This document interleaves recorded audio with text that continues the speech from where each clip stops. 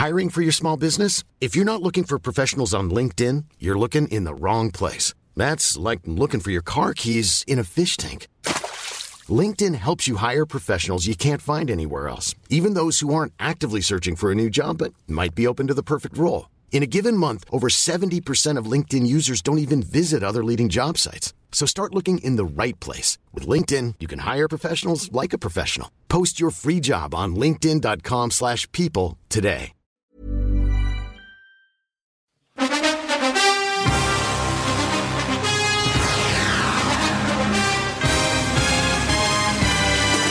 Welcome to Spin FM. What's up, y'all? It's Jonathan Rollins. Skip me, Sarah.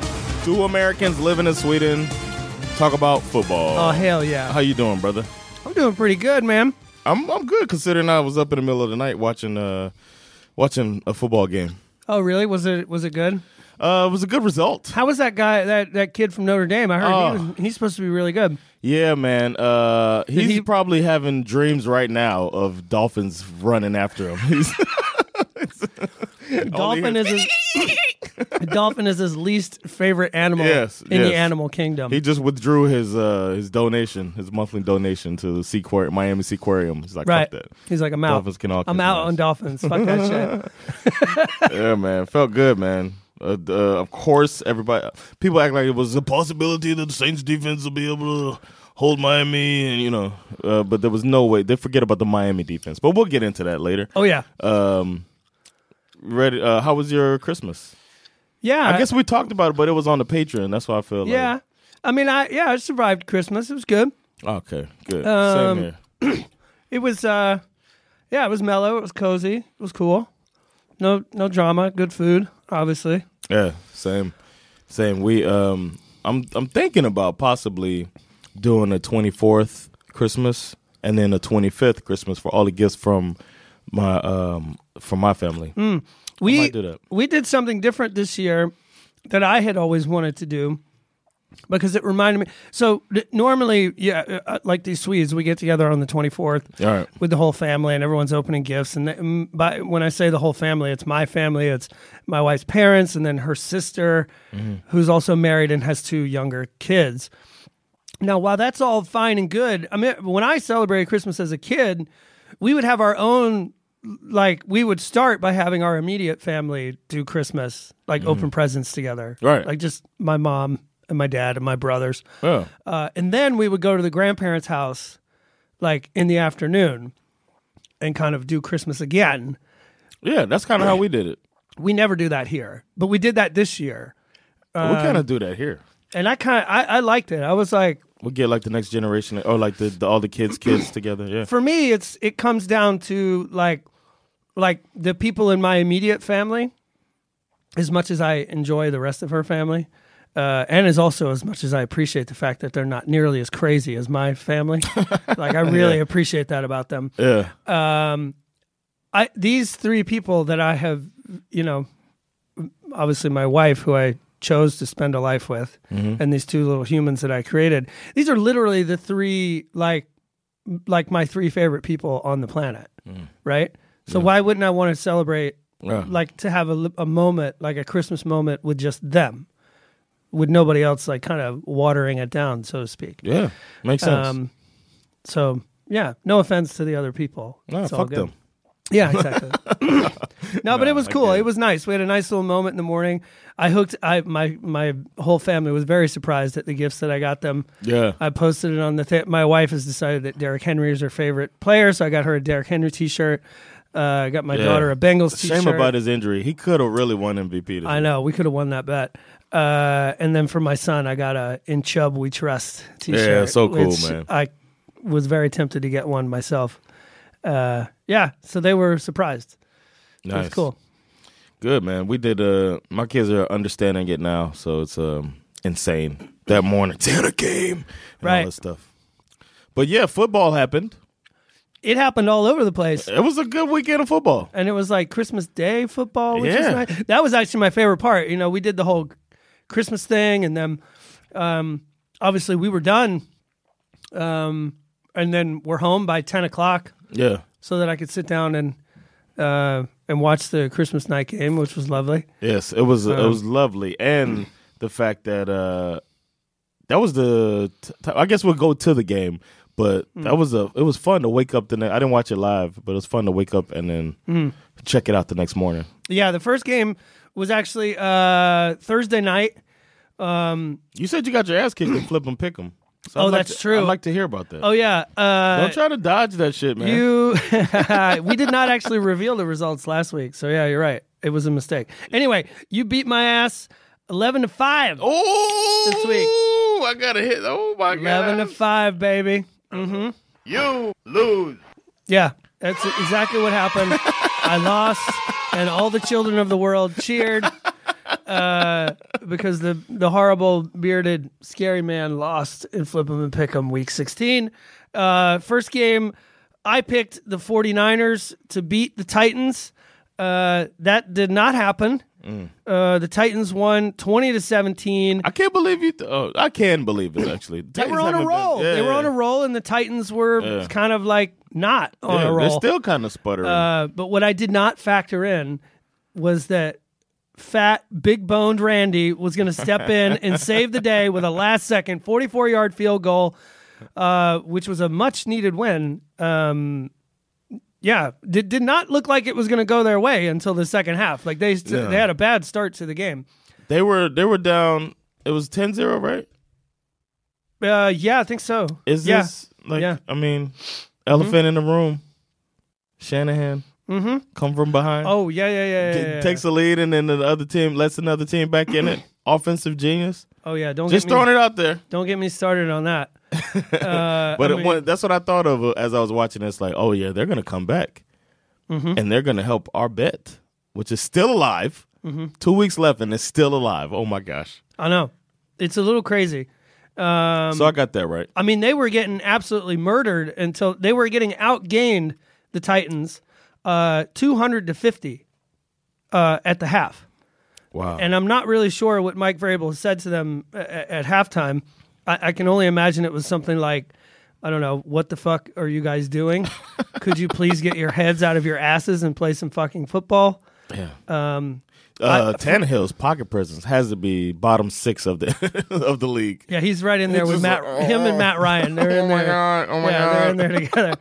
Well, whatever he said, it worked because they had more yards in the third. They had more yards in the first third quarter drive than they did in the whole game up to that point. Oh wow! AJ Brown came out in the second half and destroyed me and just fantasy. Went absolutely insane. 6 receptions, 121 yards.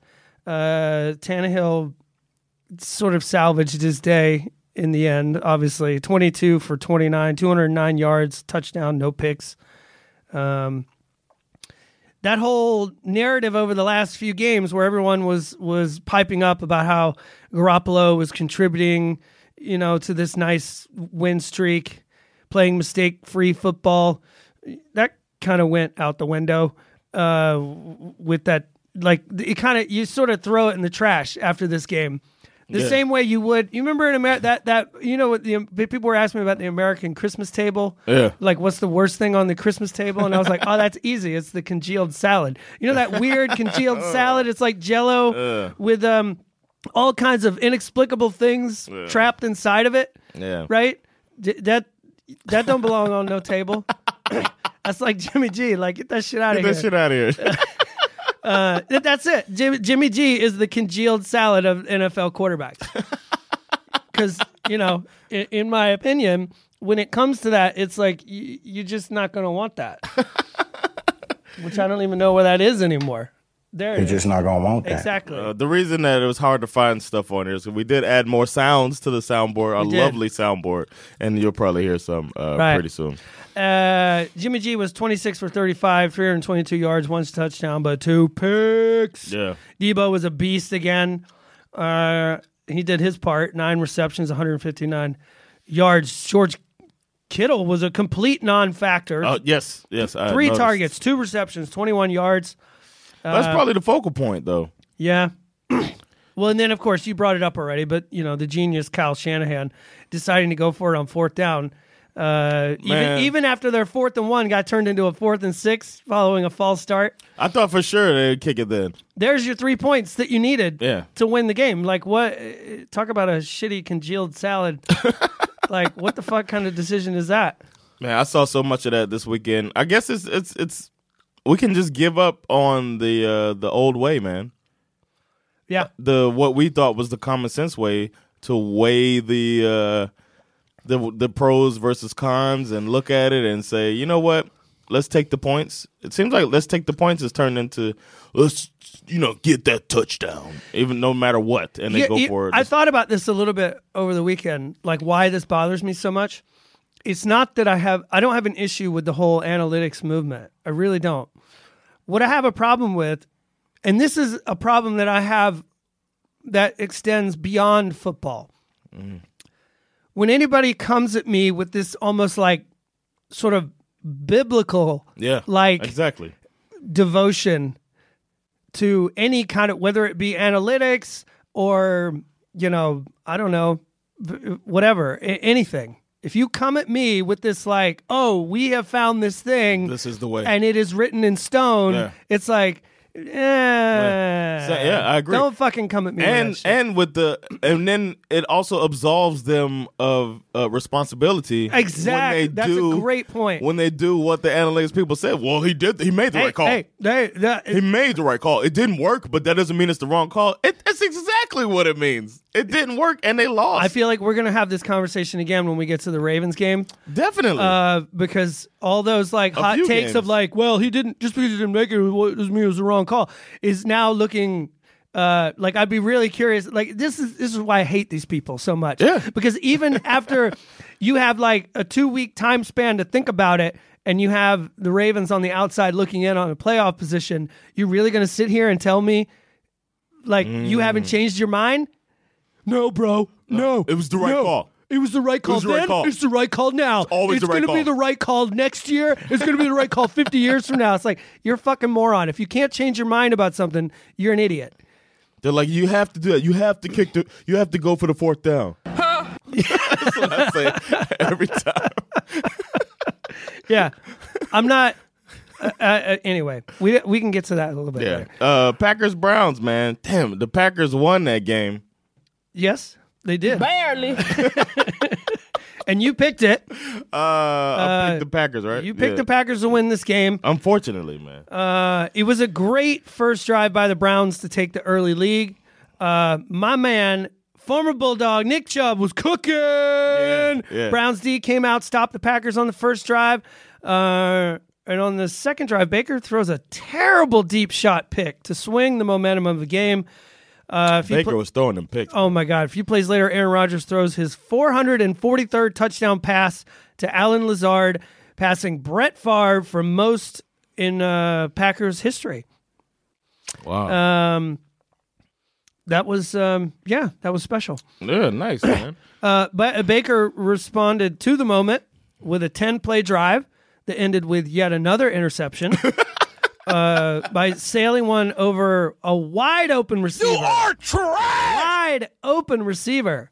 This led to another impressive Packers drive. Rodgers dropping dimes all over the field and eventually throwing his 444th touchdown pass to Davante Adams. Looking like the game was kind of slipping away. Baker finally got it going. Mm-hmm. And put in to his credit, he put together a nice touchdown drive. They went for 2 and failed. And again, the Browns D stepped up. Wait, they went for 2 and failed. They did go for 2 at one point. I remember that. And failed. Yes, that's true. Browns D stepped up. They forced a 3 and out, only to get the ball back into Baker Mayfield's hands so that he could throw his 3rd interception of the day to Rasul Douglas. Oh, he's got to be done after 3. No, just wait for it. 9 plays later, Rodgers throws his 445th touchdown pass to Davante Adams. All 3 picks got turned into Packers touchdowns. I think you can probably sense that there's a pattern here. Yes. Cocaine is a hell of a drug. Exactly. You know, it's funny, actually, that you say that. There's a really funny meme going around that Baker Mayfield is basically just a sober Johnny Manziel. I think that's pretty funny. Same team, too, To me, that's funny. Poor Browns. Second half, just like they did against the Ravens last week, the Packers started to let this one slip away. Yep. The Browns D was giving the offense a chance to win, drive after drive. They stepped up. They played great. The Packers' last 3 drives, they only had 1 first down. Yeah, I saw that. And again, my man, former Bulldog, Nick Chubb, had a lot to do with the turn of fortune as well. Not a big deal. 17 carries, 126 couldn't stop yards. the run. Yeah, 58 yards receiving, averaging over 7 yards a carry. It's not a big deal. He's good. He's a good football player. He's good at football. It's just it's not a hot take. It's just like factual, objectively factual information. It's not an opinion, really. Anyway, with 2 minutes to go, the ball back in Baker Mayfield's hands. Oh, he got it now. All the momentum swinging in their favor. Baker throws his 4th interception of the day to Russell Douglas, who has a 2nd pick of the day, where to be fair, he should have been called for an obvious pass interference. That's true. Tugged on the back of the jersey. That's true. Of Donovan Peoples-Jones. Yeah. Man, I mean, I guess, okay, you know what? The game was close, so of course it mattered. Yeah. But, he still got 3 more on top of that he's throwing. You know what I'm saying? True. He's throwing 3 that led to 21 points up there 24. Yeah, sure. Browns fans are upset, but your quarterback is trash. And I'm actually starting to think there's a lot of, obviously, Baker is up for an extension. Given the way that he's played, there's every reason to believe that he may not get it. I'm starting to think, I read somewhere after this game something that I had not really contemplated until I read this, was the idea of, like, what if Russell Wilson winds up? Oh, I heard Deshaun Watson. That I really am not here for. No. But I heard that. I don't want my man, former Bulldog Nick Chubb, to be playing with a alleged serial rapist. Not rapist. Or sexual harasser. Whatever. Rapist makes it sound like he's a quarterback of the true of the Pittsburgh Steelers. Yeah. We have one already in the league. That's true. Serial predator. Let's call him a predator. Yes, definitely. An alleged serial predator. Yes. Yeah. So I don't know, man. I kind of feel bad for Cleveland fans, man. You think you got it together. They got the right GM. They put all the pieces there.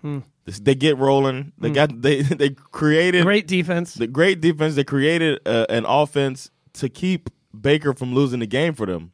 And then somehow he finds a way, man. Okay, now I have. But they can still win the division. That's the crazy part. And I'm glad you bring that up, because that's what I wanted to say. The last thing I want to say about this game, I have not gone through and sort of like broken down all the like clinching scenarios, but I have taken a close look at this one, because this one has a lot to do with our bet, obviously. Yeah. Okay, here's the way the situation breaks down.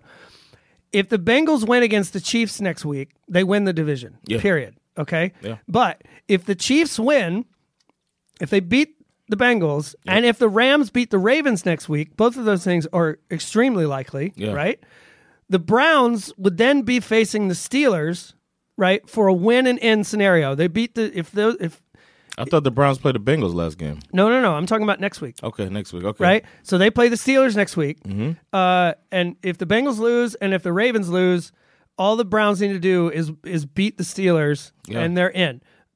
Man, if all that happens, now we're going to the last game of the season where you got the Bengals will be playing the Browns for the AFC North title. Because the Browns beat them this year already. Now that is some fucking drama. Yeah, man. And all of those things. Man, my heart rate is up too, man. All of those things. I am so rooting for this. It's like ridiculous. Oh my gosh. I don't know if I'll watch the Dolphins game that week. And the Dolphins play the Patriots, but I mean, these are like extremely likely scenarios. Yeah. You know what I mean? This isn't like, oh, well, if the Falcons happen to beat the Bills next week, it's not going to happen. We're not going to beat the Bills. But yeah, this could happen. Whew. Yeah. Let's go to the next game. I'm excited. Yeah, man. The next game, I picked the struggling Cardinals to. What I tell you during the episode? I thought that they were going to get it together. Nah, man. I'm an idiot. Come on, son. Exactly. Come on, because the Colts. I mean, okay. You know what I want to say about this game? I feel like Carson Wentz's ears must have just been like just absolutely on fire, because he's been listening to everyone saying that his coach is playing around him, that the Colts can't win if he put the ball in his hands. Yeah. I'm telling you, man, he had some moments in this game where it was like, oh my God. Reminder. Exactly. 2 touchdown passes on the night. He goes 18 for 28, 200. He likes Pittman. 28 yards. Pittman. And that that one pass where he had that dude all up in his grill and he whipped it sidearm in the back of the end zone. I was like, what the fuck is happening right now? Carson, I remember he was a baller in Philly. Absolutely. First year. Jonathan Taylor obviously had another 100-yard rushing day. He had a huge 43-yard run. Right away. I think but he didn't score a touchdown, which was a little surprising. It broke his streak. I think he's still in the conversation for the MVP, but that was just all they needed to not give it to him, was that game. Kyler Murray was a mess. Yep. 27 for 43. Cardinals look a yards. mess, bro. 1 touchdown, 0 picks. He had that nice 74-yard run. Or 70. He had 74 yards rushing, but he had that one big 50-something yard. I mean, it's. I obviously it's great that he can do stuff like that, but it at the moment I feel like the Cardinals are asking him to do too much. Or he's choosing to try to do too much. Yeah, and I get they're missing their kind of elite level wideout DeAndre Hopkins, but they've played and won without key pieces before. They played and won without Murray. I know. Matt Prater didn't help very much. He missed a 51-yarder earlier in the game. Yo, I'm glad you brought that up. Missed an extra point. Did you see? If you watched that game, I don't know if you checked the tape. Did you watch the tape? I did not watch the tape. All 22? No. I watched the highlights. First kick. Noob. First kick. Yeah. The holder is Colt McCoy. Yeah. Has the laces in. Oh. I saw it when he makes the kick. When he went to kick it, I was like, "Are those the laces?" You see the little. He kicks it on the laces, misses the kick. Then they showed the replay, and they show him spin the ball the wrong way, and he kicks the laces, and it's like, "Oh, that's why he missed it." Kicks it again. It was something else with the snap. You could see that the timing was off for those two, and he missed that extra point. Then you see the punter starts holding the kicks after that. So it was Colt McCoy, man. He was the problem, and this was the. Back to Cliff Kingsbury. This is the first time in Colt McCoy's career ever, in his whole football career, that he's been a holder for kicks. It's a very underrated, scary job. Holding kicks. Why would you? I wouldn't want to do it. Why would you? You could win your division. I'd be like, "Oh, he's going to kick my hand." You could win your division. You know what I mean? Yeah. And then you have somebody who's. I'm sure the punter's done it before. I don't know for certain that he's done it before, but he came in and they had no more issues with it. Right. So I don't know, man. It wasn't their only problem. They had a real issue. They had a real issue with penalties. They had 11 penalties for 85 yards. Reflects on coaching too. Most of which were false starts. Yeah. They had backup center Max Garcia appeared to be one of their main problems. He had a couple of bad snaps, one of which led to a safety. Yeah, because of the intentional grounding in the end zone. Yeah. So I mean, I don't know. If you go back and watch the tape, obviously, which I did, yeah. If you watch the tape, you'll see it. The center is the most important guy on the field, of course. He didn't call the protection properly. The Cardinals were also missing James Conner. I think that was probably a bigger deal. Yeah. Yeah, that's true. He might be the most important piece on that team, honestly. Yeah. If I were them, I would just stay in that pistol and make people. I'd run more RPO.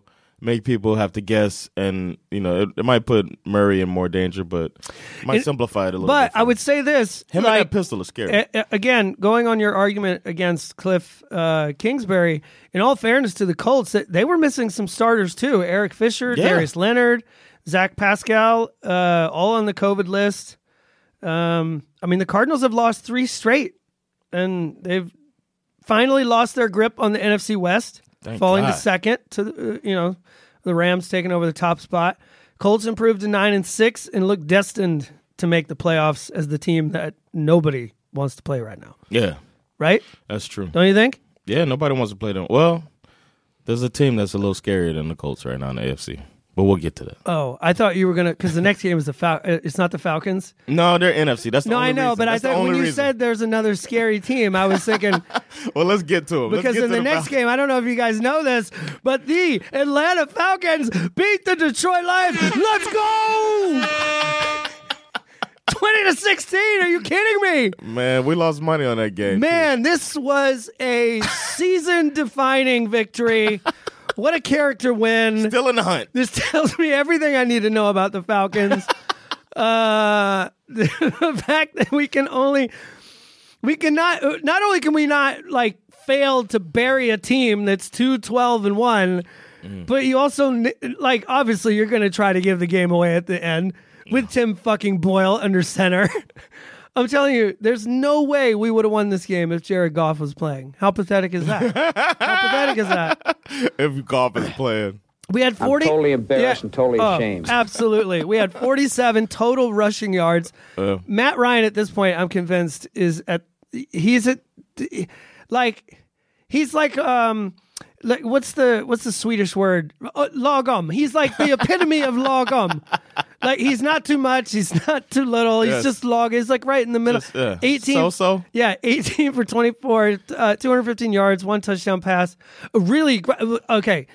This is the thing with him. Like he's so at his pocket presence. Him and Tannehill. Yeah. There's a couple of others. But every once in a while he does this. Like that touchdown pass to Hayden Hurst was like. Yeah, he does this. He does this where he'll drop one in a fucking bucket, and it's like it's such a typical Matty Stats type moment where you feel this dread, right, due to the fact that you know your team isn't actually good, right? But even though the little man inside the TV is telling you that Matt Ryan he throws a touchdown and look, oh, that puts him into a tie with Eli Manning for 9th most touchdown passes in NFL history. It's like. Yay. Great. He really does. He has these great moments, but it's all in an effort to sort of build this false hope. You think, yeah, I like that. But 3 plays later, you're like, no, I don't like that. You like that? Yeah. You like that? I like it, and then I don't like it. Kyle Pitts had a great day. 100 yards, over 100 yards receiving on only 6 catches. I just thought about a combination. First, you're like, you like that? You like that? They just not gonna want that. Exactly. That's it. That's Matt Ryan. You like that? He's just not gonna want that. It is. That can really happen from one play to the next with him. I mean, the Lions came to fight. They had a great play in this game where they had a false start on 4th and 1. So they brought the punt team out. Oh, yeah. And ran a fake punt on 4th and 6. Did you know that was coming? Because I knew that was coming. Well, apparently Arthur Smith didn't know it was coming, which is the real problem here, because they were definitely not ready for it. This play led to their only touchdown of the day, I think. Amon-Ra St. Brown, who's turning into one hell of a player, actually. Yeah. I did not see the next gen stats thing pop up on the screen this week, but I didn't really need to. Because with a 20-16 lead, 2 minutes and 38 seconds on the clock, the ball in our hands, and the announcer saying that all we had to do was not fumble the ball. Right? Of course, we're going to fumble the fucking ball. Have you never seen a Falcons game ever? Yeah. Like, what is wrong with you? Yeah. Oh, thank God for Tim Boyle being a second-rate QB. Oh, my God. And thank God for Fourier Luakon being in the right place at the right time. We get a red zone pick to end the game, providing another dose of false hope that these Falcons are still mathematically possible to get a playoff spot. But you can't fool me, Falcons, and you can't hurt me. Yeah. I know better. Next week you got the Bills, so forget about it. There's no fucking way you're winning that game. My only hope is that our last game, we have a chance to make sure that the Saints also miss the playoffs. Yeah. We play the Saints on the last day of the season. And if we can spoil their whole season. But actually, I wrote that before what happened. Now we're actually ahead of the Saints. Really? In the standings. Oh, wow. But still, we're going to lose next week to the Bills, for sure. Yeah. You can put money on that. We will. We probably will. So the Ravens and the Bengals. Who picked that? Oh my God! What was I thinking? Yeah. Well, it's easy to say now. Why did I? Did I? I think it was before. No, we thought it was Huntley. We liked Huntley a lot, but then Huntley didn't play. You're right. But the Bengals won 41-21. Oh, my God. Yeah. They beat that ass. They beat the brakes off of the Ravens. Again. Again. Yes, they did. Yeah, the other one's a blowout. They beat the shit out of them in the first game, too. And the Ravens were shorthanded. I mean, and I picked it in the flip 'em. I mean, in the pigskin pick 'em. Hmm? And this was one of the ones I got wrong. I don't know why. How you feel about Wack Taylor now? He's still garbage. I think he got Joe Burrow in there. I think, you know what? I liked him even less because he's trying to get Joe Burrow killed. You're not ready to jump on the Cincinnati Bengals train? Not yet. No? I think Zach Taylor should have pulled Joe Burrow out of that game. Instead, he tries to run the score up, and I wouldn't have been surprised if there was a cheap shot coming his way.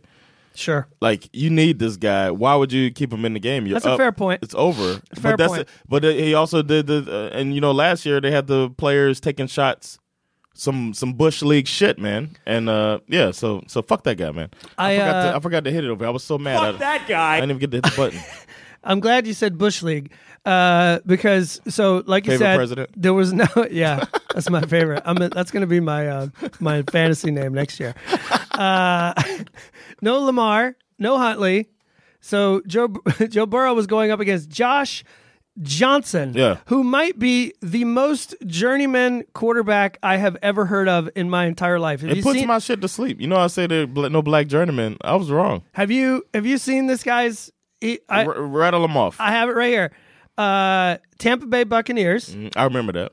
I think they're the ones who drafted him. San Francisco 49ers, Sacramento Mountain Lions, Cleveland Browns, Cincinnati Bengals, San Francisco 49ers, Cincinnati Bengals again, New York Jets, Indianapolis Colts, Buffalo Bills, Baltimore Ravens, New York Giants, Houston Texans, Oakland Raiders, Washington Redskins, San Diego Fleet, Detroit Lions, Los Angeles Wildcats, let's go, San Francisco 49ers, New York Jets, Baltimore Ravens.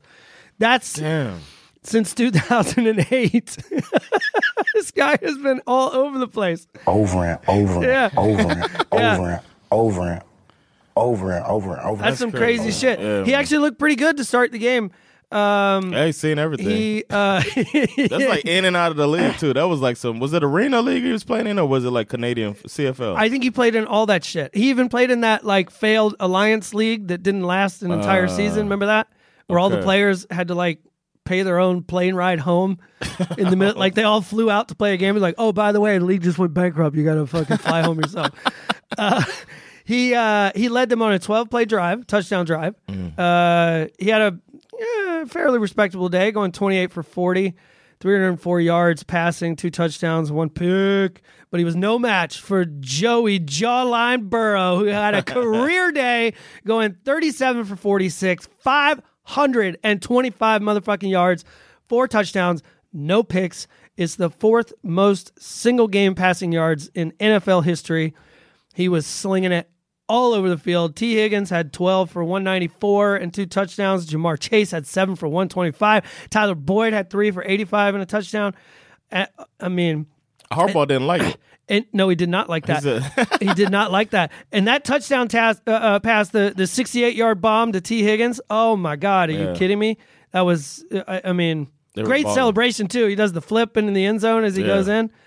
And that T. Higgins catch, that touchdown catch where he's like double coverage and he goes up and just snatches that shit. Unbelievable. Wasn't one of them taken away too? They had it was supposed to be 5 touchdowns. There was one to it wasn't Tyler Boyd that would have won my fantasy week, but it didn't. But we're not going to talk about that. We're not going to talk about that. Anyway, Bengals were up 31-14 at the half. The Bengals D was on fire as well. Mark Andrews was, as uncoverable as he always is, 125 yards receiving. But the run game was essentially eliminated. They only had 39 total yards on the ground. Damn. Without that mobile quarterback, I think the Ravens, they ain't shit. This win puts the Bengals in first place in the AFC North at 9-6. The Ravens are hanging on for dear life to the last wild card spot, or they might be just out. I'm not sure if actually. I think after last night, I don't think that's true anymore. I think the Dolphins may have it now. Yes, they do. The Ravens. I can't believe you thought that the. Well, this again. I wrote this before. You didn't know the Dolphins were going to win. I mean, I'm a little offended. Well, you still have to play the game, Jonathan. The Ravens. Well, don't write that shit. Yeah. I don't even like it being on the paper. The Ravens play the Rams and the Steelers to end the season. The Bengals get the Chiefs. And then their final game against the Browns. We're going to talk about this. I'm super hyped about that. Yeah, man. I would like to sort of swing back around and ask the question, how do we all now feel about John Harbaugh going for it on 4th down or going for 2 these past couple of weeks, right? Because instead of giving his team a chance to win, right, albeit by going to overtime, of course, you basically just lost the division to the Bengals. Yeah. And very likely that you're going to miss the playoffs because of this. You're really willing to die on this analytics hill and miss the playoffs. It was the right call. I fucking hate these people so much. I wish I had the cousin on Home Alone when he's like, you're gonna sleep up there with him. He's like drinking a soda. That's how I feel like the analytics guys are. It was the right call.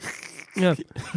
Again, to be clear, I'm here for the analytics conversation, but I need. You know what they should analyze? I need some balance. You know what they should analyze? What? After you have your analytics information, analyze the way the game is going. Right. Analyze the flow of the game, and you realize, you know what? Maybe we'll the right thing for this game, for this situation, is to kick the field goal. You know where I feel like part of the problem might be this analytics conversation? I watch my son do this sometimes. It's this generation of people who learned how to play Madden, but just on simulator mode. Yeah. Right? Yep. I just simulated the whole season and the Ravens won the Super Bowl. Let's just call it. It's over. Oh, they know if I call this play, this is going to happen. And it's like, in real life, they adjust. There are so many other factors. There's so many factors. It's like, it's not a video game. These are human beings, as you said last week with the emotions. Thank you. Speaking of emotions, the Rams tried to make it real emotional going against the Vikings. Yeah, I like that. Matt Stafford. I like that. You like that? You like that? You picked the Rams. What a surprise. To win this game. And they did. They ended up winning 30-23. I mean, Kirk Cousins, how bad do you have to be to lose to the Rams on a day where Stafford goes 21 for 37, 197 yards, 1 touchdown pass, 3 interceptions? They were trying to out-poop each other.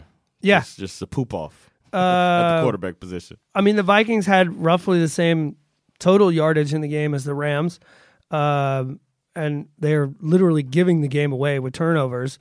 But if you can't get first downs, you're not going to win the fucking ball game. They were only 2 of 12 on 3rd down, the Vikings. Oh, no. Actually, was that 2 of 12? Yeah, 2 of 12. Jesus Christ. They're only 2 of 12 on 3rd down. Aaron Donald and company racking up 3 sacks obviously helped a little. Donald, man. Sometimes he just destroys a series like twice a game. Just like, all right, well, you guys aren't going to do anything this time. Get ready to punt. No. Insane. But, I mean, honestly, who are we kidding? I mean, we already know why the Rams won this game. Because, the win came by and large because of kick return. My man, former Bulldog, Sony Michel. Oh, baby. He was out there juking. He was jiving. He was like just moving through the Vikings defense. He had 131 yards rushing, 27 carries, and a touchdown, motherfucker. I love it. Slurp away. Sony Michel, I feel like he's really found his spot. He found his right spot. McVay, man. I think if you meet somebody who's met McVay, you hire that person. That's how good of a coach. And Sony Michel has met McVay. He's met McVay. He met him. He's like, I've met you. You're hired. You're hired. You didn't mention that. You should have mentioned it earlier that we've met. I mean, some of these Stafford picks. My favorite one was the no-look sidearm, like a la Patrick Mahomes type thing. You know what I mean? Yeah. Where he just totally throws it to the wrong guy. Carson Wentz it. And then you were starting to allude to it as I was bringing up Sony Michel. Obviously, I think the real reason why they won this game was a 61-yard punt return for a touchdown. Brandon Powell. Yeah. Rams were only up 13-10 at that point. That was a huge momentum swing. Yeah. The Rams D deserves a ton of credit. Yes. Ramsey out there locking it down, man. I like that dude's intensity, man, even though he went to FSU. Yeah, because even after all those interceptions, the Vikings only had 1 touchdown off of a turnover. The other 2 resulted in a field goal and a punt. So that's your defense giving you a chance to win the game. Stafford is a weird one. I think he can be scary good, and sometimes he's just fucking scary, right? Yeah. I'm not sure. I personally don't feel like I trust them going into the playoffs as good as they are. But I'd be scared of them too. Yeah. But I mean, whatever. When that defense is firing, like the offense had an off day and they still put up 23 points. Yeah. I mean, they are at the top of the NFC West, which is exactly where we said they were going to be. Yeah. Listen to this podcast, you'll know. They just shouldn't be content. I'd say that. Right. They shouldn't be content. They shouldn't start feeling themselves. Yeah. Go ahead. Well, I was just going to say the Vikings. So, yeah, they're obviously NFC West at the top. Vikings are in 9th place on the outside looking in with the Packers and the Bears left to play. The Rams are going to finish their season against the Ravens next week, and then the 49ers. I'm liking the Rams' chance of winning this division now. They're going to win it. Because the Cardinals going to get good all of a sudden? Like they're going to turn it around? I don't think it matters at this point. If the Rams went out. Yeah, that's what I'm saying. Like the Ravens are a mess. Rams with or without COVID, they're a mess. Yeah. Right? Yeah. 49ers, we just learned this morning, Jimmy G has a chipped bone and broken spirit and a torn something ligament in his throwing thumb. He's brittle, man. Yeah. Quick question. Yep. I gotta ask Skipstradamus something. We need a sound for this. Skipstradamus. Yes. Yes, my son. If the Vikings make the playoffs, do they bring back Mike Zimmer? If they sneak into the playoffs, does Mike Zimmer still get fired? I think he might save his job if he gets into the playoffs. Okay. He saves his job if he gets the playoffs. I think so. I think a shrewd move would be to fire him no matter what. I think it's time. It's the time, yeah. I like him. I've said it. I like him. But then we found out that he's got the hot girlfriend, so you don't feel as bad for him anymore. I really want to know how. I mean, I don't mean to be all like ageist or. Yeah. Is that weird? No, it's not weird. Why is this like? It's like, come on, we know. Why is this old man who's like he's a 5 at best. Yeah. And he's out there with this. But he's got that stoic thing about him. He looks like what's the actor's name? In Jackie Brown. Which one is that? He plays the lead. He's I forget his name. Damn, now I gotta look that. There's got to be an explanation for how he managed to swing this. He must be really funny. Robert Forster. Oh, yeah. He's got a Robert Forster thing about him. I don't know. It's a mystery to me. Yeah. Moving on. Yeah. To a great feeling. Let's go. Great feeling for me. I've never rooted for Buffalo. They're the new New England in this division where I'm supposed to hate them. But it just felt good watching them play so well and beat the Patriots. This was my first correct choice on Flip 'em and Pick 'em for the week. Bills. I picked the Bills to beat the Patriots. So I finally got one right. Nice. You win. Before we get started on this one, and before you start talking about, I got nothing to say. Well, before you start talking about Josh Allen like he's fool's gold, and I want our listeners to know that me and Jonathan were texting all night. Yeah. And he was straight up grapefruiting the hell out of Josh Allen all night long. Explain yourself. Well, he carried the team to victory. He did. He put the team on his shoulders, and he carried them all the way to the promised land. He did. That's what I would say. I was a little surprised. I kept sending him like question mark. Like, did you just say what you just? This is the thing, and I've said this before, and I'm not saying I was wrong about him being fool's gold. I'm not saying I was wrong, but I don't mind admitting if I'm wrong. Right. But the way he carried, I acknowledge what I see with my eyes. This is why I like you. This is what I don't like about those analytics guys. They can't admit when they're wrong. That's exactly what annoys me. And both can be true. Analytics can be a great tool, but maybe it shouldn't be looked at as black and white. Mm-hmm. That's all to it. But Josh Allen, sometimes, and even in this game, his accuracy issues showed up, but he's just got another level to him when it comes. He's not just your typical mobile quarterback. He was 30 for 47, 314 yards passing, 64 yards rushing. Yeah. 3 touchdowns, no picks. Sometimes the rush threat pass combo. Yeah, and that one of those runs was like a 25-yarder. I mean, he was out there slinging it. Mac Jones had a day to forget, going 14 for 32, 145 yards, 0 touchdowns. You are trash! And 2 motherfucking picks. Yeah, one was tipped up. Yeah. But you can see, I mean, they're doing the right thing with him. I'm not calling it over. Like, no, he's the best rookie quarterback of the year. Period. Yeah, he is. I mean, part of it is that he's in a better situation. Yeah. But yeah, they're bringing him along the right way. I wouldn't say he's got the best tools. You know what I mean? I think I still think that's Trevor Lawrence. But they should go out and invest in some wide receivers for this kid. Don't you think? Yeah, didn't they? They brought in Aguilar. Yeah, but this was the first time they spent money. But Aguilar. I know. I'm just saying. This is why they don't do it. Yeah, I know. This is why they don't do it, and this is what frustrated Brady. And then they'll probably get some of those damn Alabama receivers in the draft. Those fuckers are so good. Oh yeah. The Patriots will probably do what teams are starting to do and try to get familiar guys. Damian Harris was the only thing keeping the Patriots in this game. He had 18 carries for 103 yards, 3 touchdowns. It was all about going for it on 4th down in this game. Man. Mostly because both teams were terrible on 3rd down. The Bills were 6 of 12 on 3rd down. But they were 3 out of 4 on 4th down. The Patriots were 1 for 10 on 3rd down and 5 for 6 on 4th down. That's insane. I don't get it, man.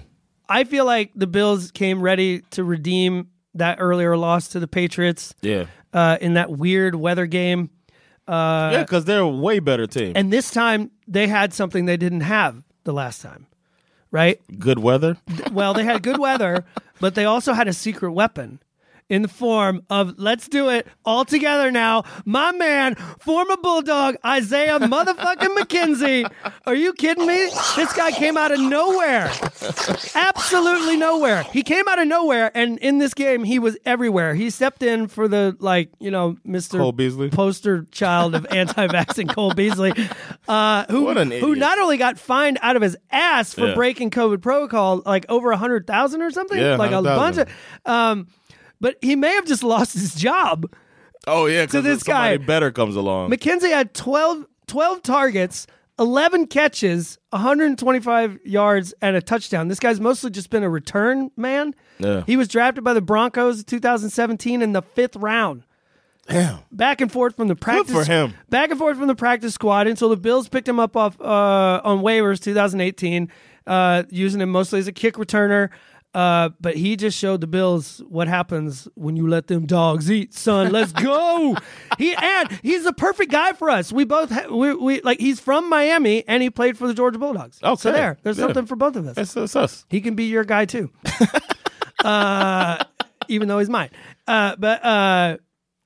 My favorite moment in this game, we have to talk about Stephon Diggs trash talking in the end zone, where he goes, he catches it and he starts playing. He's like, you, get suck my dick. Yeah. Oh, I thought he was saying fuck you. No, he said you suck can suck my dick. Yeah. Suck my fucking dick. That was hilarious. I like it, man. And I feel like if Tom Brady could run up to the sidelines and say fuck off or whatever he said, then go fuck yourself. Then Stephon Diggs could say and still not get fined, by the way? Yeah, so we'll see if Diggs gets fined for that. I'd be surprised if he doesn't. I think it's great, though. And you know he's black, right? Who did? Somebody went on the sidelines and celebrated and spent the ball and all that stuff. A white guy, and nothing happened. Exactly. And I was just like, oh, I forgot. I want to say it was Josh Allen. Maybe. Because he's got some spunk about him. This was a big-time statement win for the Bills, who take the top spot in the AFC East. Just like we said they would. And it will likely stay that way, given that their remaining games are against the Falcons and the Jets. Yeah. Patriots finish off their season against the Jags and the Dolphins. So they could win both of those. But it won't matter, because you really think the Bills are going to lose to the Falcons and the Jets? No, of course not. They lost to the Jaguars. That's true.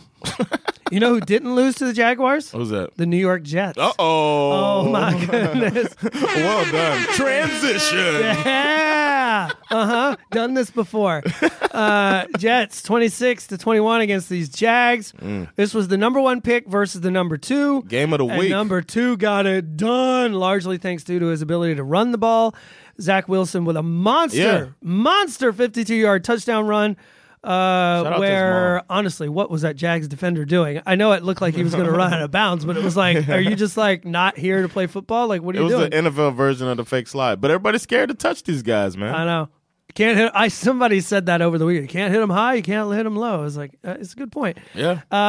So I was asked on the Facebook group about reaching out to Zach's mom. I have texted Lisa Wilson about her son's performance, but I haven't heard back yet. I'm starting to think that maybe I overstated our level of tightness. Yeah. Right? Maybe we're not actually tight like that. We'll see. Maybe you shouldn't have sent a dick pic. How do you feel about your son's performance? Hi. Yeah. You up? That's a Yule log, by the way.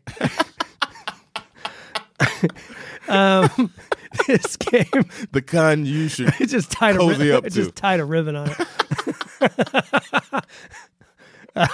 This game had shit bowl written all over it. Yes. The Jags scored a touchdown after Trevor Lawrence fumble that tumbled into the end zone where lineman Will Richardson fell on the ball for a touchdown, only to give up a 103-yard touchdown on the ensuing kickoff. The Jets return man Braxton Berrios. What school? From the U. From the U, baby. Just an absolute comedy of errors all night long. Yeah, man. Not to be outdone in the category of linemen. And the coach had COVID. That's Robert Saleh. Like that matters. Not to be outdone in the category of linemen scoring touchdowns. Zach Wilson threw a touchdown to an offensive tackle, Connor McDermott. So there you have that. Yeah. The Jags had a chance to win this one late after the Jets nearly picked off Lawrence to win the game. The Jags, 12 seconds left, 4th and 1 on the Jets' 1-yard line. Lawrence ran a play. But they got popped for a illegal shift penalty or something, and they looked so discombobulated, like nobody was set. It was crazy, total confusion, and that was it. That was the ball game. Both of these teams suck, and somebody had to win. And I'm not even going to tell you who they play to finish out the season because it doesn't matter. Yeah, doesn't matter. Then we got the Eagles versus the Giants, a division game. Who picked this game? I think I picked this, right? No. Okay, so in the last game, you picked the Jets to beat the Jags. You were right. In this game, I picked the Eagles to beat the Giants. I was correct on that. My man, former Bulldog, who couldn't get it done in the national championship game, Jake Fromm versus each and everyone in the building. And this dude was absolute fucking trash, Jake Fromm. 6 of 17, 25 yards, no touchdowns, 1 pick. I mean, with that stat line, you might think he only came in and played like a few snaps to end the game. That's what I thought he did. But no, this dude started. And he didn't get yanked for Mike Glennon until like the middle of the third quarter. Okay, I thought it was the other way around. I thought, okay. Yeah. Wow. They thought it was going to be a spark. Yeah. Yeah. And boy, I'm telling you what, that Mike Glennon, he lit it up, my friend. Lit it up with a 5-and-out punt of a pass, getting warmed up for his second drive that ended in a pick 6. I mean, absolutely awful. Neither team could do anything in the first half. It was 3-3 forever. Yeah. But in the second half, each and every one in the building came to play. Yeah, they did. They really did. It was hot. Jalen Hurts was cooking. Each individual. He was. Jalen Hurts was in the building. Player, he was one of those each and every one's in the building, going 19 for 29, 199 yards, 2 touchdown passes. Devontae Smith. How good is Devontae Smith? Man, that catch on the toe drag. Swag. But he does this thing where he it was. That wasn't a catch though, right? Didn't they say that wasn't a catch? No, I think the ball moved when he fell down. Oh, maybe that one. But there was another one. I think that he had where he'd it's just he's crazy. It's good, man. Another Alabama receiver. Yeah. He's good at football. 34-10 beat down. Eagles looking good. They can make it into the playoffs. It might be a scary team to go up against. Yeah, actually, the Eagles... they're on a 4-game winning streak, right? Are they in the final NFC playoff spot? They're in the playoffs right now. Their final games are against the Washington football team and the Cowboys, who... I mean, on the last game of the season, the Cowboys might not have anything to play for. Oh, we'll dig into the whole playoffs next episode. The Giants. No, they're not in the. They are technically right now. The Eagles are in. The Giants. It doesn't matter who they play because they're trash, and they are nowhere near a playoff spot. Nah.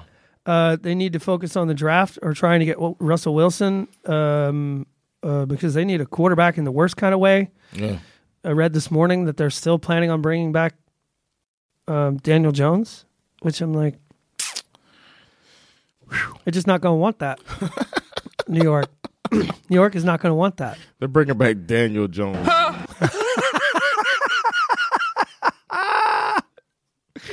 Oh, my God. Let's move on to the next game. Bucks Panthers. What we thought this was going to be closer. We did think this was going to be closer. Oh, my God. Okay, now this is a missed bet on us. We thought they're missing so many pieces. You picked the Bucks. Of course. You picked the Bucks to win this game. Obviously, it's not like you were stupid. But Matt Rule going into this one said that Cam was starting, but that Sam Darnold will also factor into this match as well, which made me think like this is like the worst two-headed monster flex in NFL history. Like, are you really? Am I supposed to be scared of that when you say that? Sam Darnold was 15 for 32, 190 yards, no touchdown, no picks. Super Cam went 7 for 13, 61 yards, no touchdowns, and 1 pick. Oh, wow. And what a lovely punt of an interception it was by Cam Newton. I mean, the way that ball just hung in the air and fell right into the arms of Jordan Whitehead. I mean, not a lot of quarterbacks can do that. Not something I think the Bucs had to spend a lot of time preparing for, this two-quarterback scenario. No. Bucs D was unfazed, sacking Cam 3 times. I think they sacked Darnold 4 times. So, yeah, they had plenty to go around. Panthers were terrible. Brady didn't even have to be good. No. He was 18 for 30, 232 yards, 1 touchdown, no picks. Antonio Brown made his triumphant return from his fake COVID vax card suspension thing. I'm sorry. Wait, let me be clear. AB did not commit a federal crime of faking his vaccination status. He merely misrepresented his vaccination status. There's a difference.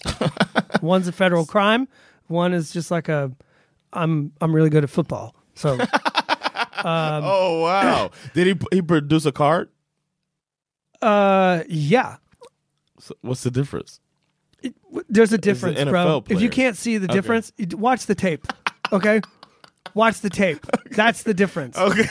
Okay. I'm not actually. I don't really know what the difference is, but the NFL insists that there is a difference in some way.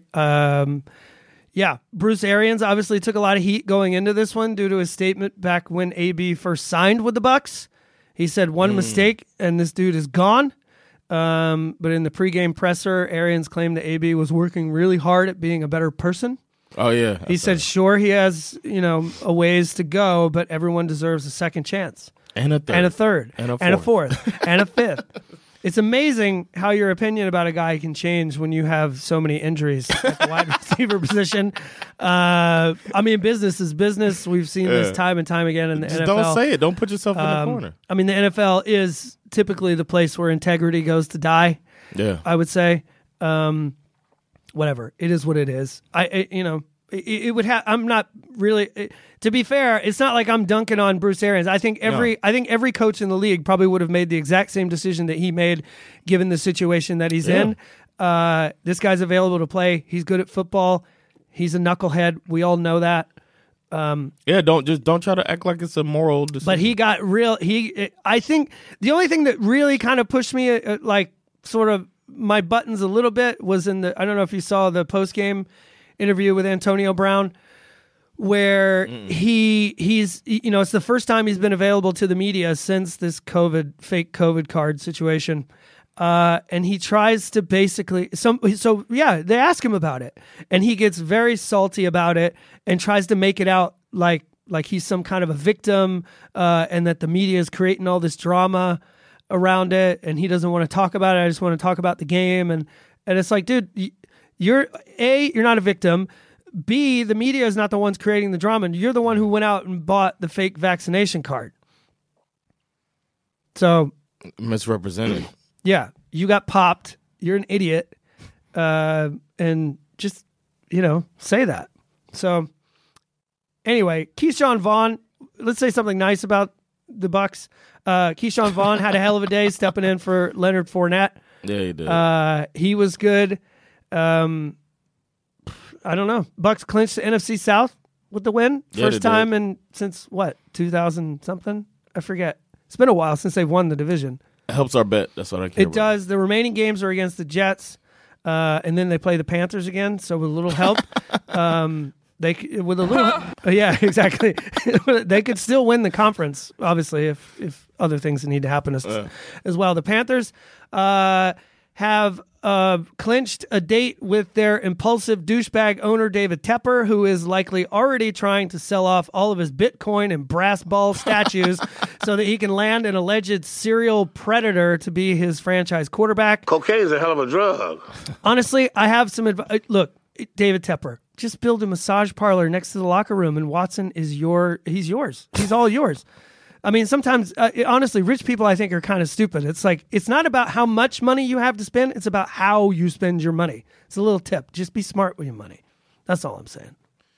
All right, next game. Oh, my God. What happened here? Who picked this one? Who picked this one? Somebody fucked up. I fucked up. I picked the Chargers, of course, because why wouldn't you pick the Chargers playing against the Texans? Oh, my God. I don't know what to say. I don't either. Well, why don't we just go right to we could go right to explain yourself. Okay. Or do we talk about? I mean, because I want to talk to somebody about this game. With a little bit of context in this, I mean, the Chargers, obviously, they came into this game with one of the worst rushing defenses in the league and just absolutely lived up to that reputation by allowing recycled Patriots trash in the form of Rex Burkhead to run 149 yards on 22 carries and 2 touchdowns. I mean, I get that you're missing Joey Bosa and you're missing, Eckler and Mike Evans was out. Starting center Corey Lindsey was out. Of course, we all know if you watch the tape, that's a big deal. But 41 points to the Texans. Exactly. Who, by the way, were also missing like 20 players because of COVID. So it's not like you could use that excuse. 23 players. I'm dying to hear Brandon Staley explain himself as to what the hell went wrong here. Well, yes, I'm glad. Did you talk to him? I talked to Brandon. You talked to him. You called him. Yes, I got in touch with Brandon Staley because NFL wanted to know. So, I'll just go right to it now. Hey, Brandon, it's Jonathan from SvenFL, Stockholm, Sweden. How the fuck did your team, a playoff caliber team, lose to this Texans team that was already bad but had 23 players out on the COVID list? What do you got to say for yourself? We weren't able to get into a rhythm as a team. I love the way we moved the ball in the first half. I felt like we moved the ball the entire game. We had to kick some field goals there. But I felt like defensively we couldn't get into a comfort zone or a rhythm in the run game or in the passing game on third down. We didn't play well 2 minute and a half. Didn't play well in 4 minutes at the end of the game. And, we just didn't have enough today. A lot of excuses there. Interesting. Didn't have enough today. A lot of talk about rhythm and comfort. Yeah. But on paper, you have the better offense, defense, and special teams. You had a healthier team coming into the game. If you could point out one reason for this loss, what would that reason be? I just didn't coach well enough today. I didn't coach well enough. Wow. Didn't put our guys in good enough positions to be consistent in the game, and that's why we lost. Oh, well, that's pretty straightforward. I mean, respect for just for taking credit for that. Taking the blame. Yeah, taking accountability is very important. Yes. Giving up 40-plus points to the Texans is unheard of this season, but it's good to look at the positives in every situation. So what part of your defense would you say did well today? Yeah, we didn't play well in any area today on defense. There wasn't an area that we played well in today. Okay. Snap. Well, you lost to Davis Mills. Sorry. I'm still baffled by that. Davis effing Mills. I thought he made some throws today. Okay. True statement. He did make throws in the passing game. The 2 minute end of the half was a really tough circumstance for us because we had him at second and 16, and we had a defensive holding, and then you give up a double move, and then you give up a 9, for a touchdown. Gave up a 9. That sequence was not good for us, and I think he made enough winning plays for them to win the game. I thought he's been a quality player the entire season. I think he's given them a real chance, and that's why they're starting him. They're starting him because they feel like he's their best quarterback, and that they feel like he has a chance to be the starter for that team moving forward. I'm lost at the end of that, Mr. Staley. There's no way he's a good quarterback. But I mean, I would say whatever you will. And you were moving defenders around out there throughout the game. It looked like some players were doing things outside of the normal scheme. Some might say it was setting your defensive players up for failure. Then they gave up big plays. Why would you do that at this point in the season? And we're just trying to search for the combinations to get to give us the best chance, and we're working hard to figure it out. It's been a fight. It's going to continue to be a fight, and we're just searching for the right combinations that can give us the best chance to be successful. It's week 16, bro. I mean, still searching in week 16. It's pretty weird. What's your locker room speech like after an embarrassing loss like this? That may have ruined your playoff hopes. What's your locker room speech? Good question. This is a challenging week. I love the way that our guys prepared this week. We didn't play well enough today, but that doesn't change the way that I feel about them. This is the tough side of the NFL. It didn't go down today, and that's what I told them. Is just this is the tough side of the NFL, and it's been a fight this entire season for us, and it's going to continue to be that way. We still have a lot in front of us that we can play for, certainly, and we need to let this one sting, get home and rest, and be ready to go take on Denver because they're really good. And hopefully we'll get some guys back next week and just keep it moving. Yeah.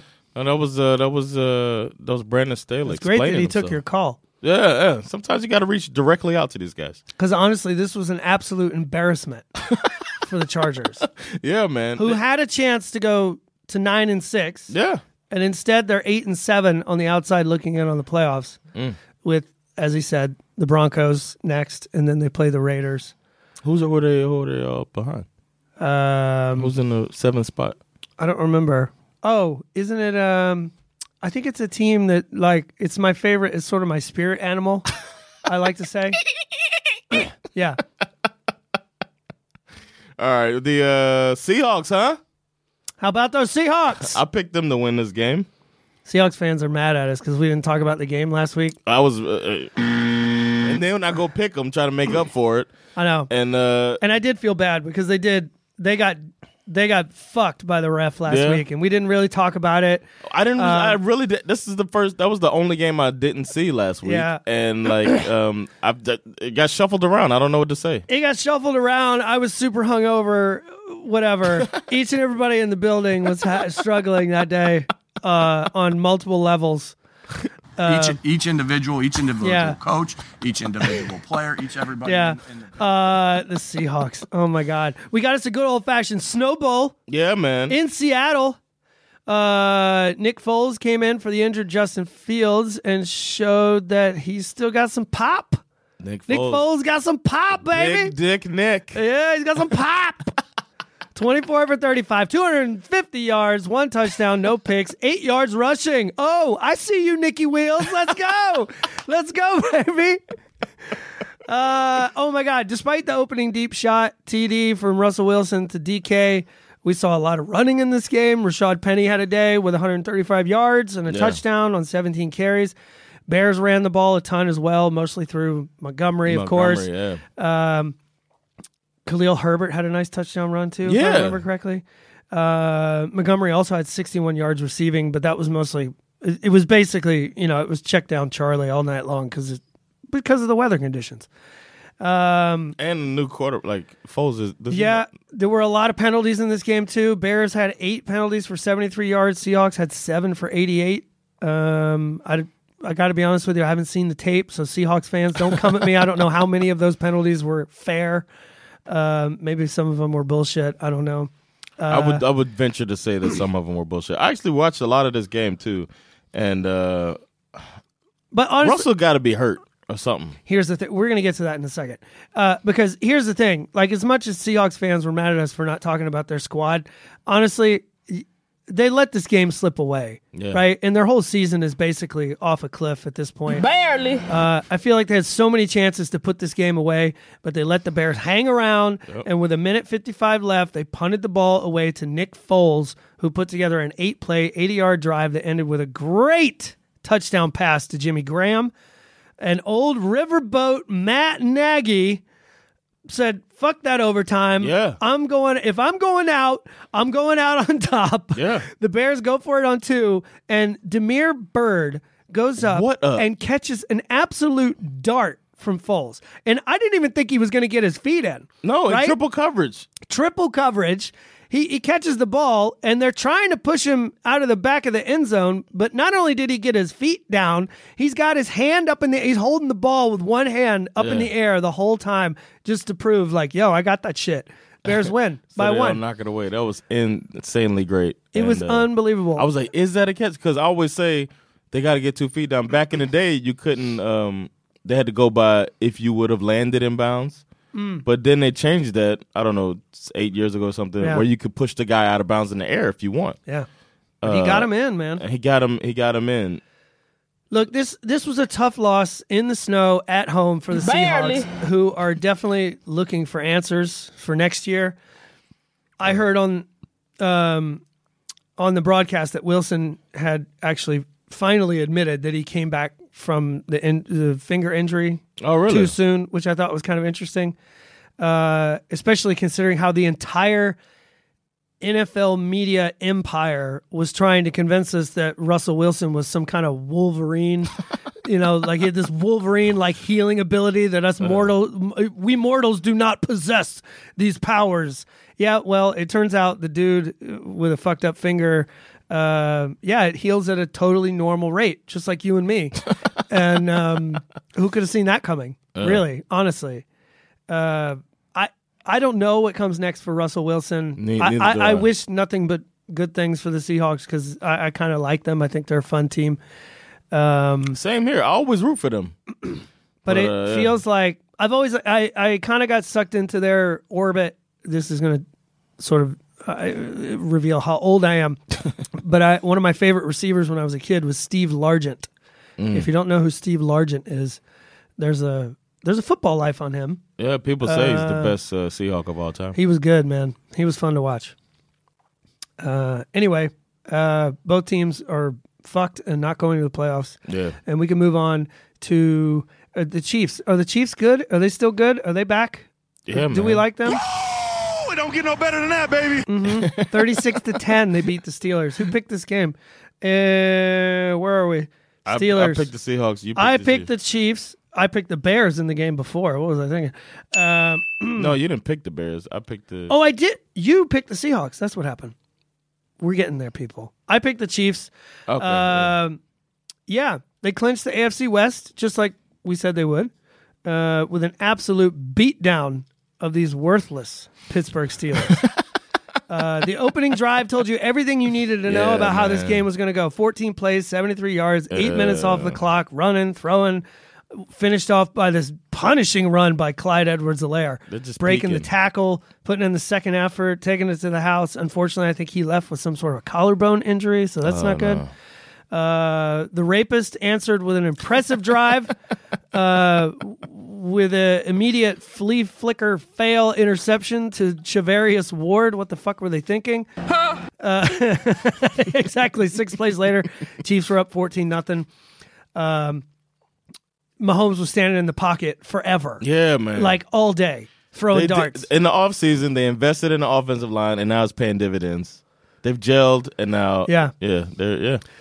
I know you guys, boy. Yeah, I know you guys are tired of this, but my man, former Bulldog Mecole Hardman, had a nice day and a catch with a TD. Not a big deal. I don't even want to talk about it. I'm glad. Byron Pringle had a really nice touchdown later where he catches it and he like kind of ducked, and the defender missed the tackle, and then he made this one move and it juked two guys like just completely out of their cleats.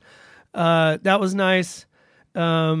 The Steelers also had a really funny fake reverse that turned into the rapist fumbling the ball and an instant red zone possession. We got our ass kicked. 36-3. The game was never in doubt. Never. Never, ever. I know I was not supposed to say never, but I'm saying never.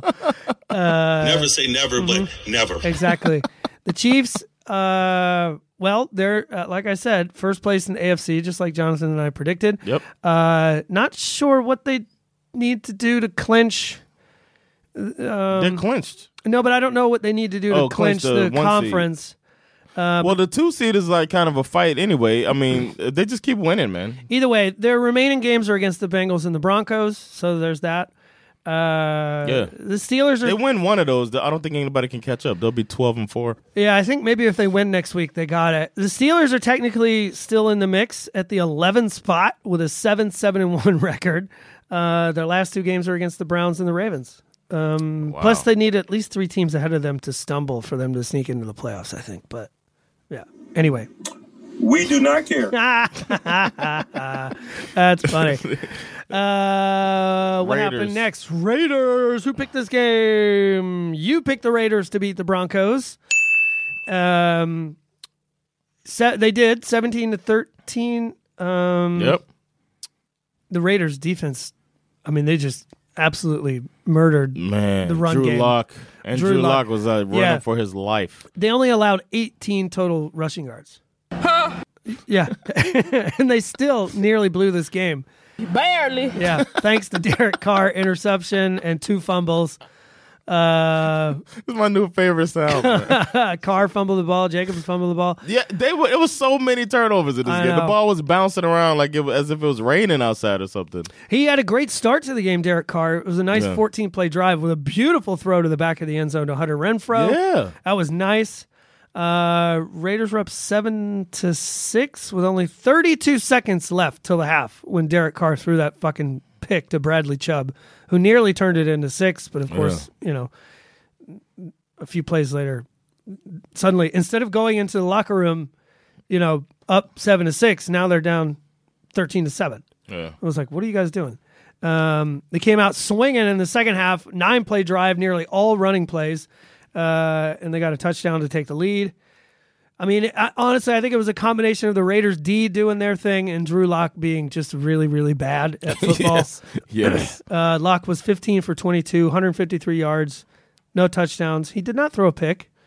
But still. You are trash! Yeah. Like seeing him, like he's like holding the ball too long, like can't make any decisions. I hate watching this dude play quarterback. It kind of felt like they were sort of playing around Derek Carr at one point. Like they just kept feeding the ball to Josh Jacobs. Almost like the Lions do for golf. 129 yards rushing on the day. And because he ran the ball so much, there weren't really that many possessions in the second half. I think against a better team, those turnovers would have killed the Raiders for sure. Yeah. But they're getting the ball right back. You know what I mean? Yeah. They pulled it out. They go to 8-7. They occupy the number 9 spot with the Colts and the Chargers left to play. So I'm not actually liking their chances very much of making it in the playoffs. Who's in the so they're out of the playoff hunt still for now? Uh-huh. Okay, damn. The Broncos, 7th spot must be taken. The 7th spot, I don't know. I can't. We have to look that one up. I can't remember. The Broncos are in the 11th spot with the Chargers and the Chiefs left to play. So I'm thinking they're basically fucked. Yep. Especially if they have to keep playing Drew Lock. I mean, then they're really fucked. Bullshit, not good. Yeah. Yeah. Ooh, wait. Oh, Lord. What happened here? I picked the Cowboys to beat the Washington football team, and damn, did they... Lit it up. 56-14, dude. Yeah. Well, okay. Here's what's funny to me. The Dallas offense, people been talking shit. Mm-hmm. People been saying the defense is what's winning them games. People been asking when's the offense going to, not be part of the problem. Well, they certainly decided to take care of that. Dak went 28 of 39, 330 yards passing, 4 touchdowns, all of them in the first half. Damn! Run game still didn't really do much, but they didn't really need them. It took him out in the third quarter. Yeah, I know. Dak comes out of the game because they're beating their ass so bad. They're just like, you know what? What are we? Joe Burrow? Yeah. And what are we? Zach Taylor? Yeah. Gonna keep our quarterback out here trying to run the score, and they still were running it up with the backup. Well, it helps when the opposing quarterback throws an interception on the first snap of the game, or the first snap of their drive, I guess. I don't know what are you doing on the first play of the game, throwing a deep shot like that. I don't. No, that's when you do it. It kind of Madden tip. Here's a Madden tip out there for those Madden players. Madden is not real for those. of you. But you start a game. Santa Claus is real, but Madden is not. I got the idea to do this after watching some games, and I noticed that, especially that Michael Vick Eagles, almost every first play of the game was a play action deep shot. Because everybody wants to set the tone with the run, especially then. It's like the 70s Raiders. That's what they used to do. Yeah, play action, fake it, everybody. First and 10. Boom, go deep. It's a go route. Yeah, why not? So I still believe in that. Go to play action deep. But try it out. In real life, it kind of reminds me. Madden is real. It kind of reminds me of the old saying, like, you can't win the game on the first play of the game, but you certainly can lose it. Yeah. No, they didn't have a chance. He was bad. He went 7 for 22, 121 yards, 1 touchdown, 2 picks. Yeah. But you got to look at it like this. This was a continuation of the first game they played this season, except for this time Dak doesn't throw a bunch of picks. You know what I mean? True. Because they were just dominating them, and then Dallas makes some errors, and then they give the ball back. But this one, they don't make errors. They played a complete game, and a complete game versus a Washington team like this, 56-14 is what you get. Trayvon Diggs had his 11th interception of the year. The other interception was a pick six, or actually what the kids are calling a thick six, to lineman DeMarcus Lawrence. Bruh, we talked about it last week. Those 3 levels. That guy, they man. all were balling. The way he tipped the ball to himself, grabbed it, pulled it in, 40 yards to the house. That was a big ass man tiptoeing his way into the end zone. That was something else. Again. Yeah, is that 2 weeks in a row he's done that? Yeah, I don't know if he scored it last one, but he picked it off. Yeah. Tipped it up to himself. Yeah. That was looking good, man. Sometimes I look at Dak and I'm like, what? But sometimes I look they were at Dak. beating these guys up so bad. There were the 2 players on the Washington football team on the sidelines throwing punches at each other. Did you see that? I saw that. Yeah, Jonathan Allen, right? Jonathan Allen and Darren Payne, I think is his name. I'm glad you mentioned that because one of the most disrespectful things you could do is a mush, right? Mush somebody with your hand and push their face with your hand is disrespectful. But a little bit higher on the hierarchy. I want to know where you feel about this, but I feel like higher on the hierarchy is the 1-finger mush. Yeah. That's more disrespectful than the full hand mush. And he 1-finger mushed him on the sideline. He did. And that's when you throw the right cross, just like he did. I mean, I agree with you. For me, a step higher would be the drink in the face. Drink in the face and spit. Spit is the highest. Ultimate. That doesn't, because it's not even spitting. Spitting the drink is above the drink.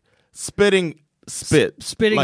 Yeah, because that's your spit. Yeah, you spit a drink on me. Yeah. It's worse than throwing a drink on me. Spitting your spit on me. Yeah, because spitting the drink is just like your life has drink mixed with spit. Yeah. But your spit. That's your spit. That's the only thing worse you can do is to shit on me. And what am I doing at the time if you can shit on me? Like, I have to be asleep or something. You know what I'm saying? But do you spit on me? That's something you can do, right? Yeah. So that's the hierarchy right there. I wanted to check with you on that. I'm with you. These are fighting words begin like. The mush, the full hand mush, doesn't get a fight. That gets a push or something, or maybe try to return the mush. The 1 finger. If somebody mushes me in the face, I'm punching them. Okay, yeah, for sure. Yeah, okay.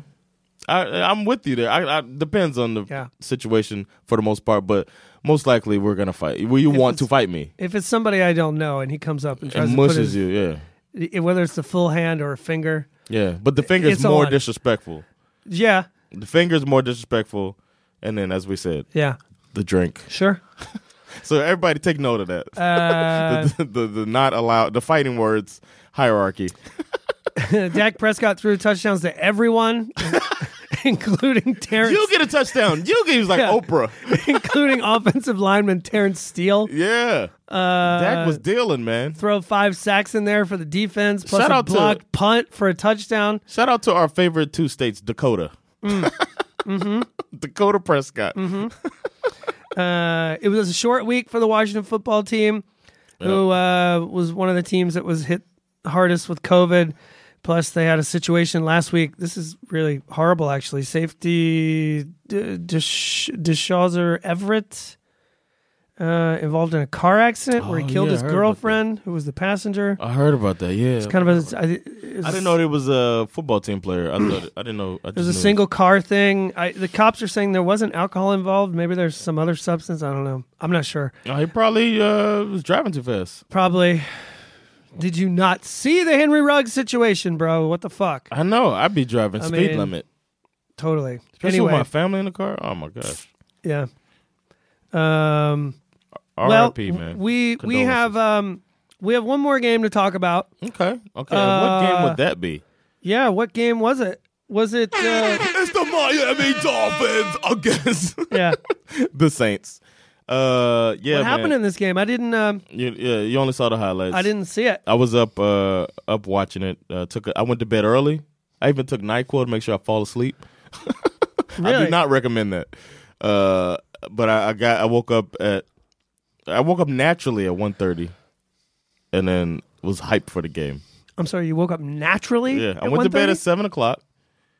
My body, you know, I don't need much sleep, and then I woke up at 1:30, like, let's go, ready to go. And then I watched the game. Came on an hour later, and it was worth it. Miami comes out, second play of the game, pick six. Let's go, baby. Oh my God. Pick six. Ian Book. Last time he was in Miami and playing, he played the University of Miami. He threw a pick six, almost exactly. You're the real MVP. Ian. Yeah. That was just the beginning. They just not gonna want that. And Miami just started beating that ass. 9 sacks, just trashing them around the field. Tua throws a pick, and then you think they're still gonna be in it, but then they do get a field goal to try to keep it closer, but then Miami just pulls away. And New Orleans could do nothing. They could do nothing. We couldn't stop the run.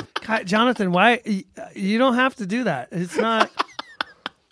You should show some respect to the New Orleans Saints, honestly, because they're a good football team. We couldn't do diddly poo offensively. Jonathan, we couldn't make a first down. We couldn't run the ball. I think it's disrespectful to our Saints listeners. I'm totally embarrassed. No, totally stop! ashamed. Come on, stop it. They weren't that bad. Skip is doing this. They weren't. We got our ass kicked. They were not that bad, honestly. Come on.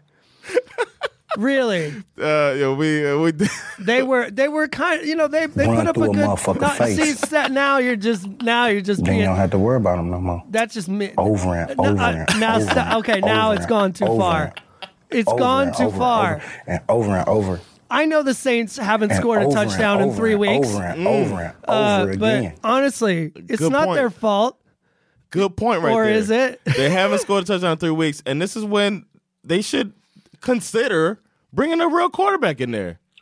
We get it, Sean Payton. You're a genius. It's my quarterback. You're a genius. He was talking about how he really believed in Ian Book, and this is one of the most complex defenses in the NFL, man, and aggressive. They were doing that zero look and confusing the shit out of Ian Book, and Miami feasted on that, his confusion. Well, we were told that we should, sort of, be patient so we can get a real look at Ian Book. And, I mean, the Dolphins seem pretty excited to meet him, right? Because didn't they meet him like 9 times? Didn't they meet him 9 times? Yeah, man. There were 9 times that they met him behind the line of scrimmage. Yeah. They said, oh, yeah, that's that guy, Ian Book. One time he was running to the side and forgot to throw the ball away. He Yeah, was true. all disheveled. Then later he learned his lesson. He was running to the side. He's like, oh, yeah, I got to throw the ball away. Throws it right into the Dolphins' hands for one of his 2 interceptions on the night. I'm not here to pile on to the guy. It's a rookie quarterback. It's first time. The soundboard says otherwise. I mean, rookie you sounded like... No, it wasn't me. Rookie quarterback, his first game. And it was tough, man. He was going against an exotic defense and a coach who loves to pick on rookie quarterbacks. So hang in there, Ian. You are trash! God damn it, Jonathan. I swear. This is really... I want to apologize. Hey, stand up for your soundboard I want to usage, apologize to our listeners because I think Ian Book could actually have a promising career in the NFL. I like dunking on Notre Dame quarterbacks anyway. Fuck Notre Dame. You're not a real team. All right. It was fun. The real MVP. What you got? I'm going to go Joe Burrow. Oh, really? A lot of talk has been swarming around this situation where Ravens defensive coordinator Wink Martindale was talking shit about Joe Burrow before the game. Talking shit? Oh, he's good. I get it. But let's not fit him for a gold jacket just yet. Exactly. Which I actually agree with. But Joe Burrow goes out. The post game, I posted a picture of Burrow in his ugly Christmas sweater and his Santa hat. Funny dude. Yeah. He's got swag, man. Burrow goes out and lights this Wink Martindale-led defense up. Just absolutely set them on fire. Depleted defense. Whatever. 525 yards, 4 touchdowns. Breaks the franchise record, 4th highest single game stats in NFL history. He's actually in the 3 spot because there's 2 dudes tied for second. 1990 Houston Oilers Warren Moon threw for 527 yards against the Chiefs back in 1990, and the Houston Texans Matt Schaub, believe it or not, threw for 527 yards against the Jags back in 2012. Burrow was just 3 yards off the mark there. In the number 1 spot for you history nerds, what's his name? Rams quarterback, 1951, Norm Van Brocklin threw for 554 yards against the New York Yanks. Wow. Mm-hmm. We do not care. Well, not a lot of dudes in the 500 club. Okay. Matt Ryan is That's in true. it. It's not a big deal. That's true. We're not here to talk about Matt Ryan. Because today I just wanted to say that I think that Joe Burrow is the real MVP. Yeah, he's the man. You the real MVP. Well, Joe Burrow did that with help. So I'm going to have to disagree with you on Well, who's of course. the real Everybody MVP. needs help, bro. So Well, there's one throw the person- ball. Someone's got to catch it. One person who kind of didn't need help, and that's Josh Allen. That's He true. put on his cape and carried his team past a good Patriots defense. He kept them off balance, converted third down after third down after third down with his rocket arm and rumbling runs. It was fun to watch, and I'm just going to have to say Josh Allen. You the real MVP. And it hurts me to say this. I was going to say Josh Allen, but I knew that you were going to come in here and grapefruit him today.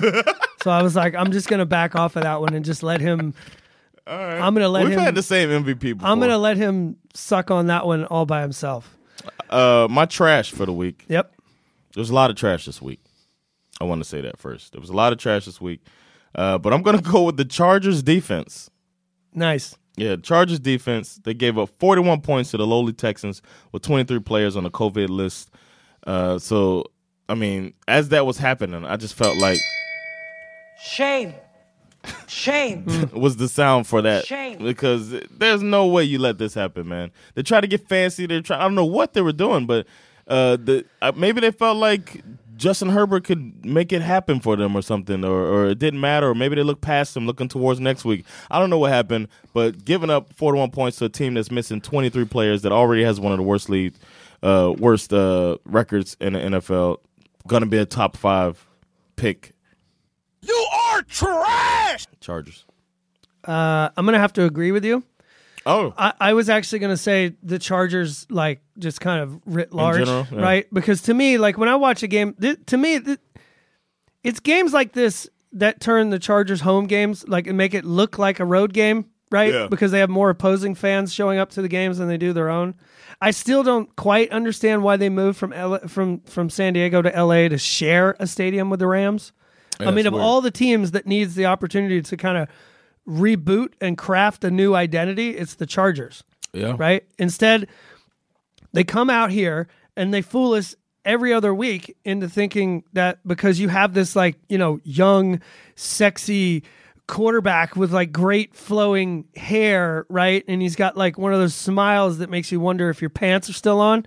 I mean, I don't understand they're one of these teams. Like, they really are basically who we thought they were. Yes. And that's, you know what I mean? Like, They are who we thought they were. They to me, I feel like, are the most dishonest team of 2021. Good thing they fired the coach for the same result. I'm not a big fan of Brandon Staley, actually. I'm starting to feel about him the same way you feel about Wack Taylor. Oh. Yeah. This dude is like, I mean, he was like a defensive coordinator for the Rams, for fuck's sakes. Yeah. And again, Rex Burkhead, bro. Are you serious? Great point. It's only the second time in this guy's played for over 100 games. It's only the second time he's ever had 100 yards. But Staley's met Sean McVay. I know. Okay. I know. I don't and know if honestly, and I want to be like to charge it. Like I actually want to like this team. I really do. Yeah, same. But they just won't let me. Help me like you, Charge. Help me like you. Okay? Shit got learned. What shit you got learned? Okay. I learned that the Vikings will stop at nothing to beat the NFL record for most one-possession games in a single season. With 33 seconds left, a Greg Joseph field goal, which had no effect on the final score, really, made the score 30-23. And because the Vikings' 13th one-possession game of the year is what that was. Wow. So they can tie the record next week against Green Bay. And you can't get much more than that. You know what I mean? And then their last game is against the Bears. So they can break the record in the last game against the Bears. Let's go. Wow. The Vikings were born for this kind of record. Yes. This is like, if anybody should hold this record of one possession games, it should be the Vikings. We're in every game. It's who you are. We were in every game. It's in your DNA. And I fucking like that. I like that, Kirk Cousins. I like it. Yeah, he's on it too. I totally like that. You like that. My shit got learned. The ride isn't over yet. It feels like it's never going to end. This ride in the AFC. Somehow the AFC North is still wide open. It was funny when I looked at I was watching TV yesterday, and they were showing all the NFC teams that have clinched. Yeah. And then next to it, they had all the AFC teams that have clinched. Yeah. And it was just the Chiefs. Yeah. Like everybody else could be out of the playoffs next week. It's crazy. It's insane. The 7th seed of the AFC is still up for grabs between what seems like 10 teams, it feels like. You got the Browns, you got the Raiders, you got the Ravens, you got all of these teams that could make it. The AFC North could be any one of those teams could be at the top, except for the Steelers, I think. They're the only ones that can't because of tiebreakers. But the Browns, Ravens, or Bengals can win that division. It's insanely stressful. In the AFC. Yeah. So that's the shit I got to learn is that this ride isn't over. And it seems like it's not going to end until the last fucking game. I love it. The last whistle. I love it. Yeah, it's great. It's why it's the best sport, man. It's up there. It's up there. We've had this talk before. Scariest team in the AFC, I'm going to just go ahead and say Chiefs. It just feels like they're getting better and better, peaking at the right time. And I would not be surprised if they're in the Super Bowl. I want to say the Chiefs, and I probably should say that. They're obviously scary, but I feel like I always say them.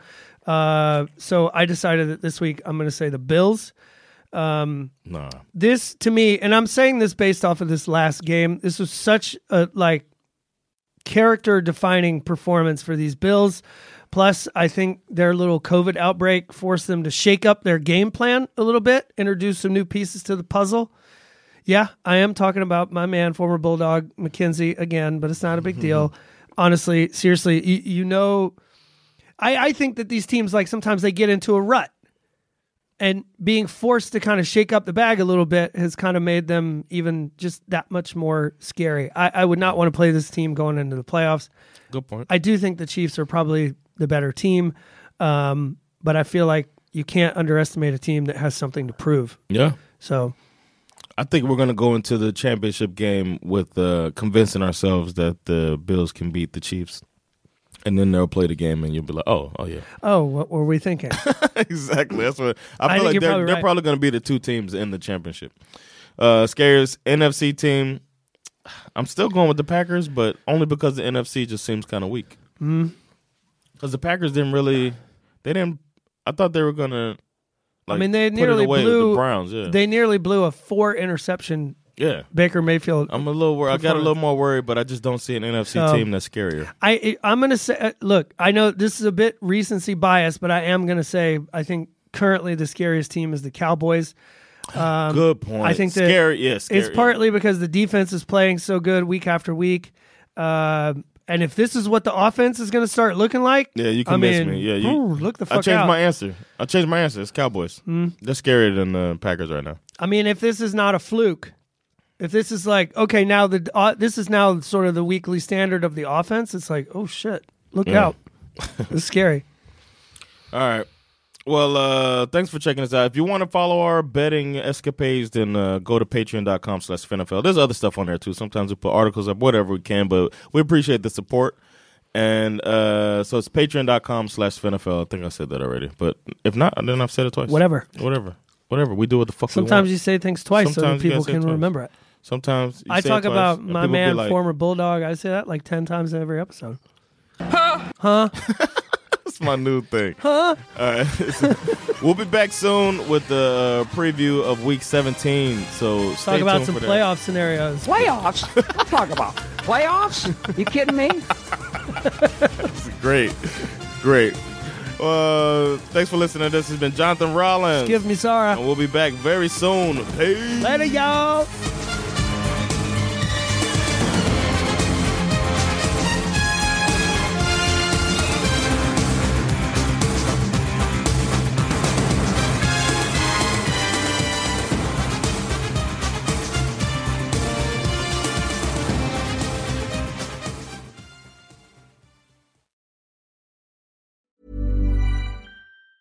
Mom deserves the best, and there's no better place to shop for Mother's Day than Whole Foods Market. They're your destination for unbeatable savings, from premium gifts to show-stopping flowers and irresistible desserts. Start by saving 33% with Prime on all body care and candles. Then get a 15-stem bunch of tulips for just $9.99 each with Prime. Round out Mom's menu with festive rosé, irresistible berry chantilly cake, and more special treats. Come celebrate Mother's Day at Whole Foods Market.